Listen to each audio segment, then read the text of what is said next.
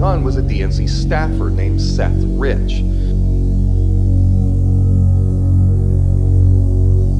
After Seth was mysteriously gunned down in the street, people started looking seriously into the possibility that Seth was the inside guy who had leaked these DNC emails to WikiLeaks.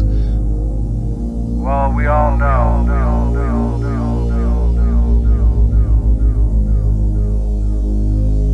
George Webb.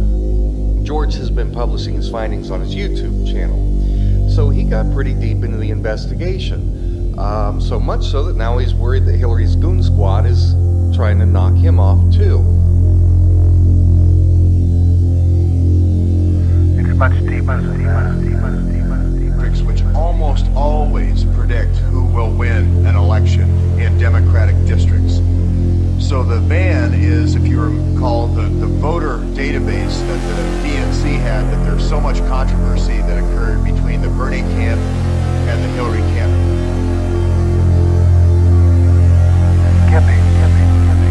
And Seth Rich's involvement in the VAN and getting out the vote and those key bellwether districts. Why are the bellwether districts so important?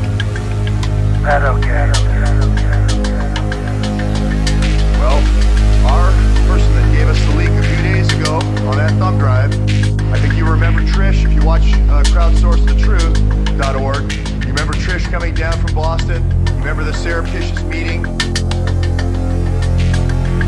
Much deeper than that.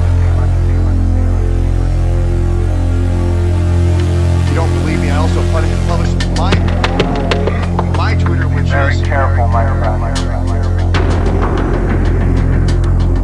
Much deeper than that.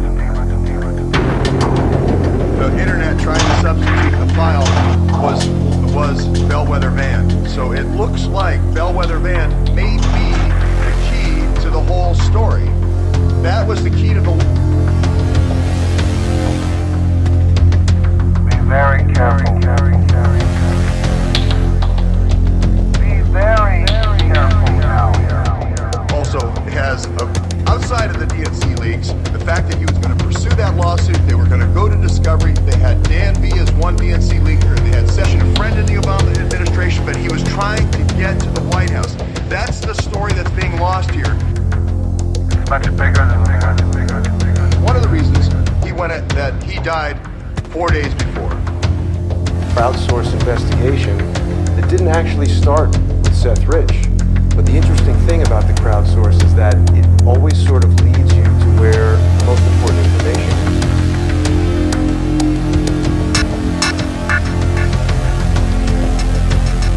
Crime analyst talking about everything from San Bernardino to the Pulse nightclub shooting, these types of crimes, right? And so when I went on Fox to talk about Much deeper than that.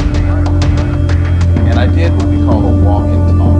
I walked the scene on Flagler Street and I looked at the crime scene from the perspective Much just deeper where I than lost that. property. Do you have the file? Anything about the investigation itself. We understand. Because I have what I call a shut up. Do you have the name? That's what it is. Shut up. Don't say anything. I don't want to talk about that.